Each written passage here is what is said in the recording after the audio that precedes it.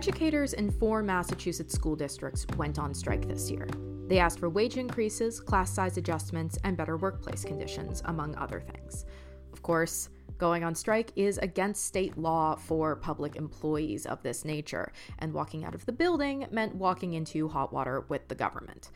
Less than 1/5 of the country allows teachers to strike in the context of collective bargaining, but new bills on Beacon Hill seek to add the Bay State to that list. It'll be a heavy lift. Previous legislative efforts died a quiet death without coming up for a vote, and even the new Democratic governor, Maura Healey, has indicated such a bill would leave her desk with a veto rather than a signature. I'm Jennifer Smith with Commonwealth Magazine, and this week we're getting into public employee strikes. I'm joined by Senator Becca Rausch and Tom Scott, Executive Director of the Massachusetts Association of School Superintendents. Thank you both for being here. Thank you for having me. You're welcome.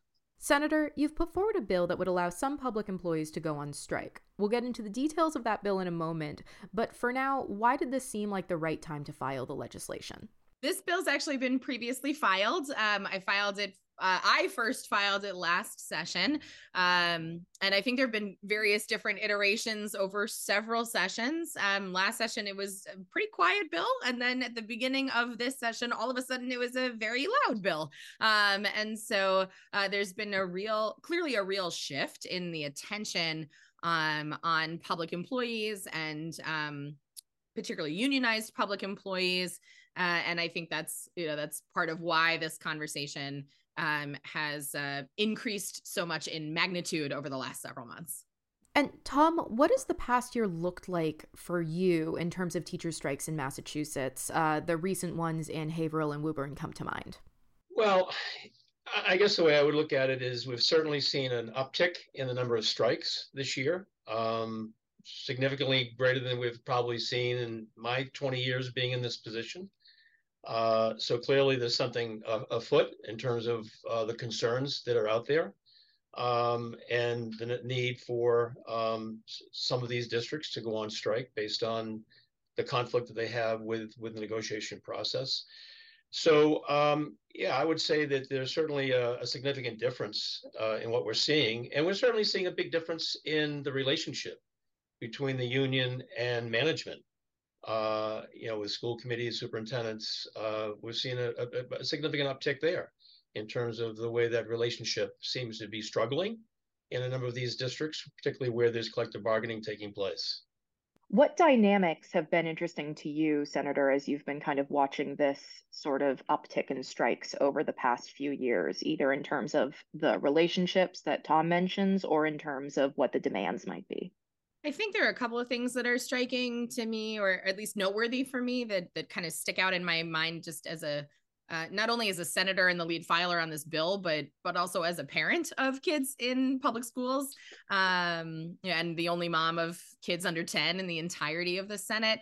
I think that teachers want to teach, and every time I hear from teachers, they're pretty consistent across the board. They didn't get into this for other reasons. They got into this line of work because they want to teach. They want to be in the classrooms with kids, engaging with students and helping them learn and grow and thrive, not just in a very sort of traditional academic way, but in a social emotional way, and in so many ways that, frankly, I as a parent deeply, deeply appreciate. And so what I think is a really kind of standout aspect of this is that when teachers are voting to strike or in fact striking, they're doing so for reasons that, not because they don't want to be in the classroom, they want to be in the classroom, they want to be teaching, and they are striking because the issues that have come to a head are critical for the students, families, and communities that they serve.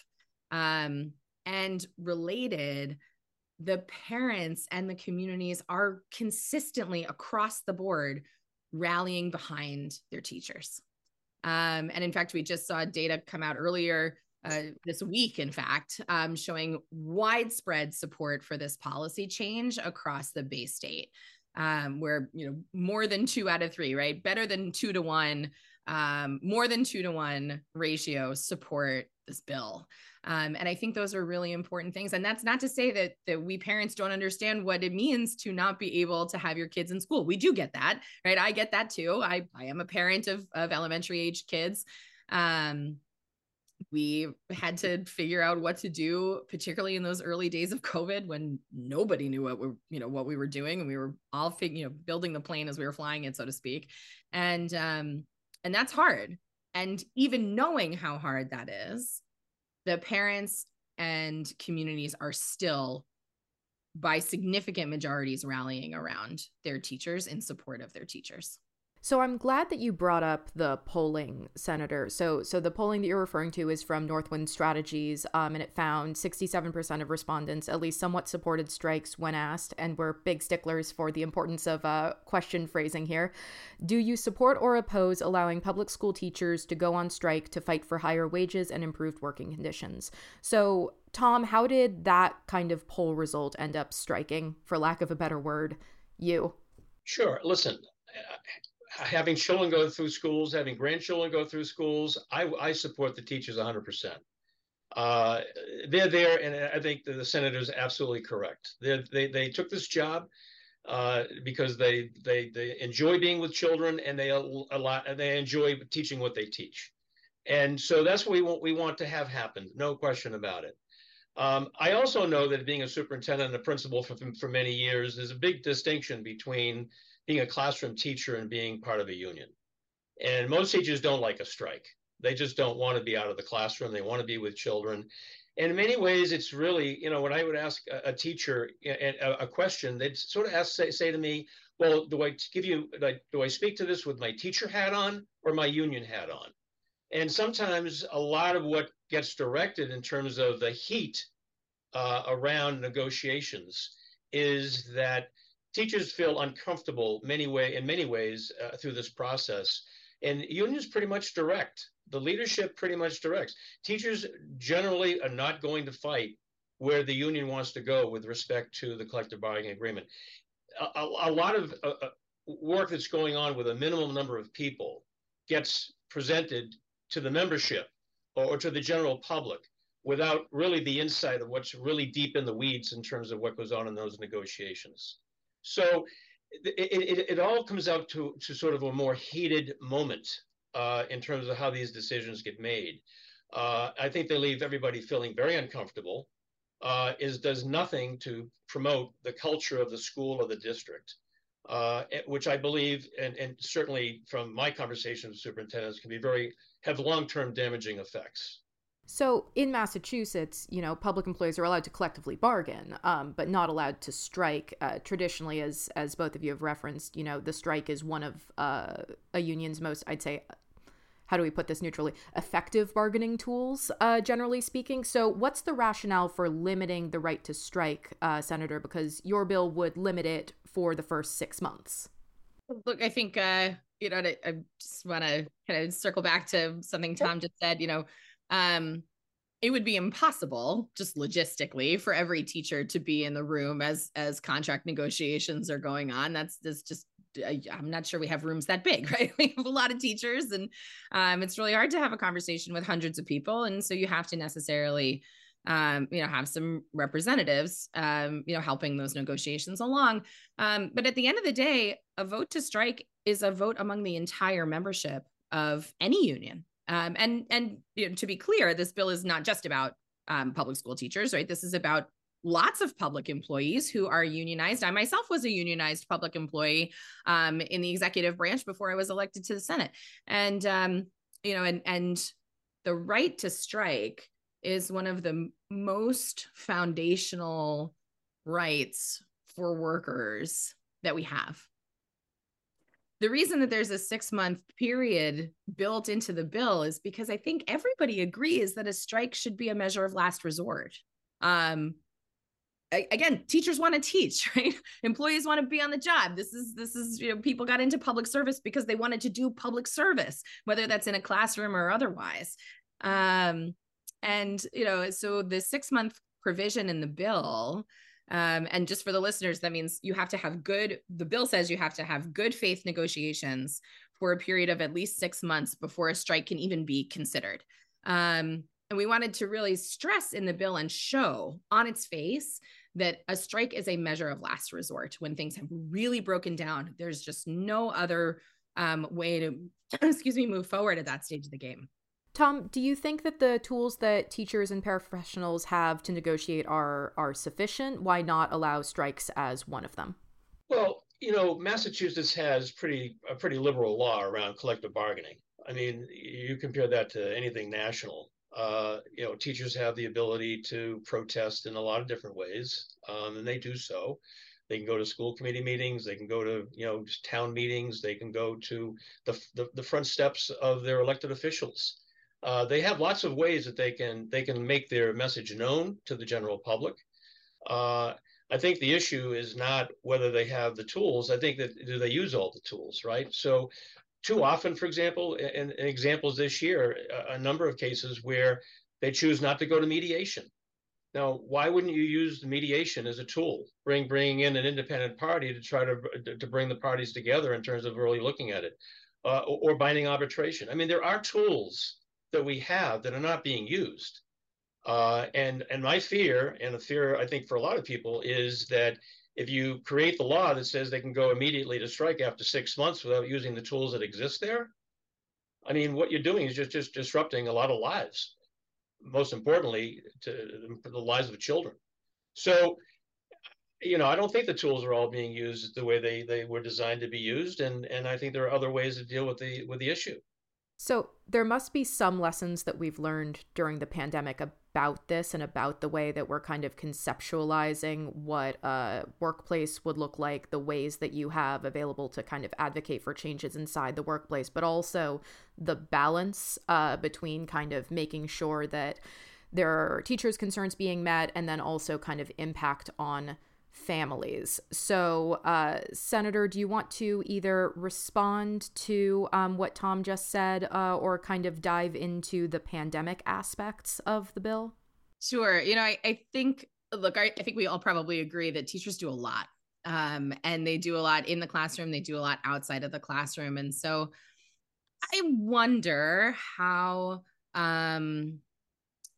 reasonable it is to expect our teachers to not only teach in the classroom and use their own personal funds often to supplement the materials that they don't have in the classroom. One of the things that teachers have gone on strike over, to then also have to show up at school committee meetings and also have to show up in multiple different places in order to get their point across. And to show those. And I've actually had many conversations with superintendents in my district and beyond, who know readily and totally agree that we are strapped for resources, that we have cost increases in certain ways that are really significantly impacting school budgets for the upcoming fiscal years, that are going to have potentially pretty significant negative repercussions. Which tools are reasonable to expect people to have to use in order to get the results that they need and deserve?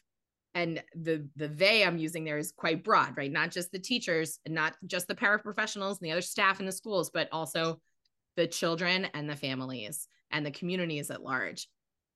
And, striking and having that tool in your negotiating toolbox, I think, is a really important factor to be able to even out the negotiating strength of both parties when they come to the table. Gotcha. And then let's take a pivot into the pandemic question, which is, Tom, kind of to you, what lessons have you taken away from the past 2.5, 3 years at this point about kind of the role of schools as not just educational institutions, but also as child care facilities, and what kind of obligation that does or doesn't end up imposing? Yeah, and it's an important question, right?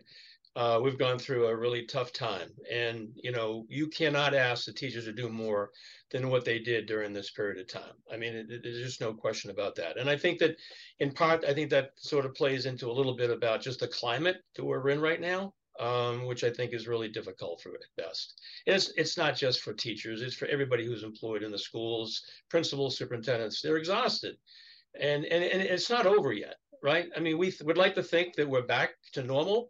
We are not back to normal. All right. We still have a lot of dysregulated kids and adults. And sometimes I think the adults are a little bit more dysregulated than the kids are. So that's a big issue, right? And the schools have to deal with that. We also have a political climate, which is, we've never seen before in terms of the divisions it's created. And there's the levels of sort of, nasty hatred kind of spewing of ideals that I think we just haven't seen. So I think there's a sort of perfect storm in some ways that has kind of added to the dimension of this. I look back to the past 8 years. We've had Janus decision. That puts unions in a whole different place in terms of having to prove their worth to their members, right? That plays, I'm sure, to the way in which unions think about, it's not just local, it's national, in terms of how they play to their membership. We have the issues that go on in terms of the dysregulation they talked about. We have the economy. We have high inflation factor. So that's going to play into that as well. We have a lot of social justice issues, what I think is just playing into not just the teacher, but I think for at least for the MTA is playing into rightfully the issue about how do we provide compensation for our paraprofessionals and aides who do a really important job in our schools. So all of that is different. And our membership, if you look at it, where are these strikes? They're all happening with the MTA. They're not. I haven't seen an AFT Massachusetts strike yet. Not to say that there won't be one, but they're all coming out of MTA. So it's a leadership issue here too, in terms of the encouragement that's taking place within some of these districts in terms of how they proceed with these issues of conflict. So that's the climate. That's what we're dealing with, and it is not making it easier. And perfectly, one of the issues for me, and I deal with this on a daily basis, is I see superintendents under enormous stress. We're having really difficult time finding people to be school superintendents. We're having hard time maintaining with our principals. We have seen a lot of changing over our principalship, and we just don't have a pipeline for them right now. And part of that is, listen, it's hard for teachers for sure, and we're having pipeline issues there as well. But leading in these environments, because that's really where a lot of the issues go, is becoming really problematic. I'd love to just chime in. So let's again point out some of the places where we completely agree. We are not free of COVID. It's not actually over. We still have, I think we're going to continue to feel long-term ramifications from the peak of COVID for a very long time. And we're seeing cases continue to come up in various different ways. And I also completely agree with Tom that the stress factor related to COVID is very real, both for adults and for children. One of my personal priorities as a legislator has been youth mental health, and increasingly so. I've heard from students in my district directly who said we need better and different mental health care, and that's why I worked so hard with Samaritans to set up a youth only mental health text called Hey Sam that anybody can text, by the way. Just text Hey Sam and there'll be a youth on the other end of the text thread to respond. But I think the place where we start to differ is about the utility and benefits of unionization to help address some of those concerns, right? High unionization levels are associated with positive economic, personal, and democratic outcomes. Unions have also been shown to help reduce gender and racial and ethnic wage gaps. And I think we probably could all agree that a huge disproportionate impact of COVID fell on women and people of color in a variety of different ways, including probably among your paraprofessionals, plural, throughout various school districts all across the Commonwealth. And I also think we can't deny or look away from the fact that teaching as a profession is still quite gendered. And Jen, you led us into this conversation with a question about schools effectively also being in some ways a method of childcare, which is highly gendered in terms of a profession and a work space and a sector. And, that is historically, and I think even still today to a certain degree, considered women's work. And so we see disparity in those wages and in the respect given to teachers and paraprofessionals. I want to be clear, that's not coming from the superintendents. That's a systemic thing that we have to grapple with as a society, and continue to work on. But it also shows why this bill is so important, why the work we're doing on youth mental health is so important. And actually that mental health support and providing more school counselors is one of the things that teachers have gone on strike over. And so thinking about the mental health aspect, I think that takes us pretty neatly into the question of impacts here, not just of going on strike, but also, again, kind of the pandemic really, I think, shone a bright light on what happens when education structures and routines are disrupted. So what's the thinking, Tom, around how to factor in learning loss and also kind of disruptions to family scheduling that can be created by strikes, and ways that that might either be mitigated, or if you think it can't be mitigated? Sure. Well, first, let me just say the senator has been a leader around the mental health issue, and that is one of the biggest issues that we face today. No question about it. We have seen remarkably different responses from youngsters, particularly young children, who don't know how to manage some of that. So that we have great needs there. So I want to just reinforce that.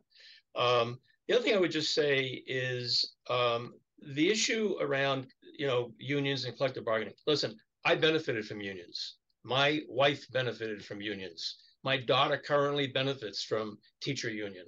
So this is not about the value of a teacher union. It has a high value, and we all recognize that. I mean, all of us as superintendents, we were there. I was on negotiation teams. I know where that comes from. The point really is more about, what's the marginal difference by having a strike? And I think that, the superintendents I talk to who have gone through strikes, in most cases, not to say all, in most cases, there's a marginal difference. There really isn't much of a difference when you go through it. The difference really happens to be the impact that it has on the culture of that school. Schools are pretty much collaborative institutions. The only way we make progress is by the way that we work together. When you have a strike, you have things happen in terms of the dynamics of those relationships, which is a huge schism, which doesn't just resolve itself after when the strike is over. It continues over time. And there's a damaging effect to that. So when we talk about, it's not the mental health part of this, but it certainly has to do with the overall climate. I would say, in terms of getting to your point, Jen, about the sort of mental health issue, what I would say is that one of the reasons that I think a lot of us feel strongly that it's really the wrong time to have a strike is we have gone through such a difficult time. For children to be missing school for any extended period of time is not a good idea. It certainly presents its own childcare issues. We understand that, but more importantly, schools, we've found out through the pandemic, is a critically important social, emotional experience. And you cannot make up the days. When you miss a week of school, you'd like to think that, oh no, we'll make that up at the end of the year. There's no difference. There's no comparison between missing a week in January and trying to make it up at the end of June. So is there a learning loss time? I believe there is. Is there a loss in terms of sort of the continuation of the relationships that are so important for children through the regular routines that they demand by their own nature? I think it is disrupted. And I think those are important elements to this sort of, social, emotional, mental health component. Before we go, I want to make sure to let the senator kind of respond to the disruption question. Of course. Thank you so much. There's a fact here that strikes and votes to strike yield better results faster for teachers and students and communities at large. And that's been kind of proven every single time along the road here. And we also can't ignore, while I appreciate the tension that Tom is talking about, we also can't ignore the tension that comes from disgruntled staff, right? Staff who aren't making enough money, staff who don't have enough ventilation in their classrooms, staff who don't have support, And we have an educator shortage, right, which started before COVID-19 and certainly was exacerbated by the pandemic. And so when we have higher pay and better conditions and better supports, we also have better quality of teachers and more retention and more consistency. So, and we also know that kids across the board have, higher needs now. And so we need those mental health supports in classrooms, and we need those supplies, and we need right? Kids can't learn if they're hungry. Right? Kids can't learn if they are struggling with a mental health need. They can't. And that's what the teachers are fighting for. And that's what they are trying to get at, right? Nurses, counselors, healthy meals, ventilation, all of these things are really critical to the learning environment, and good pay and good benefits, which many of our teachers have. And we are getting closer for our paraprofessionals. But we're still not there, right? Paraprofessionals typically start at a salary of only $22,000 a year. That's just really tough to live on.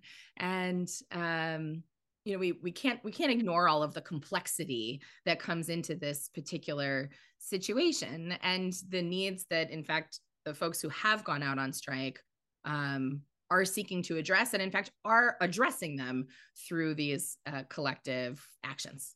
And did you want to add anything on kind of how you balance those, legitimate concerns with the sort of practical disruption that can be kind of caused just during the period of, I'm thinking, of course, Woburn, it didn't go into 2 weeks, it did, 1 week strike. So kind of what the impacts of that sort of delay end up looking like, as Tom raised, kind of you have to make that up somewhere. Yeah, well, I'm not sure I would characterize it as a delay. I think back to when I was a kid, there was a giant snowstorm and we missed a whole week of school in October. And there was so much snow, we could actually jump out the second story window and land in the snow. It was just massive. It was really early. And we missed a week and we made it up at the end. And, as I said earlier in our conversation today, I get it. I get how hard it is when, kids can't be in school. I am a parent of public school students, a proud public school student parent, and a product of public schools myself. My father was a teacher. I get that. I get that in so many ways, both as a senator and as a mom. And I think we've provided for a balance in the bill by putting in that 6-month period that says you have to negotiate in 6 months, for a period of 6 months in good faith to try to get to that resolution before anybody even thinks about a strike, right? Strikes are a last resort. Okay, I think we could all probably talk about this for another 3 hours, but we do not have the time. So thank you so much to Senator Becca Rausch and to Tom Scott, Executive Director of the Massachusetts Association of School Superintendents. And to our listeners, thanks for joining us, and we'll be back next week.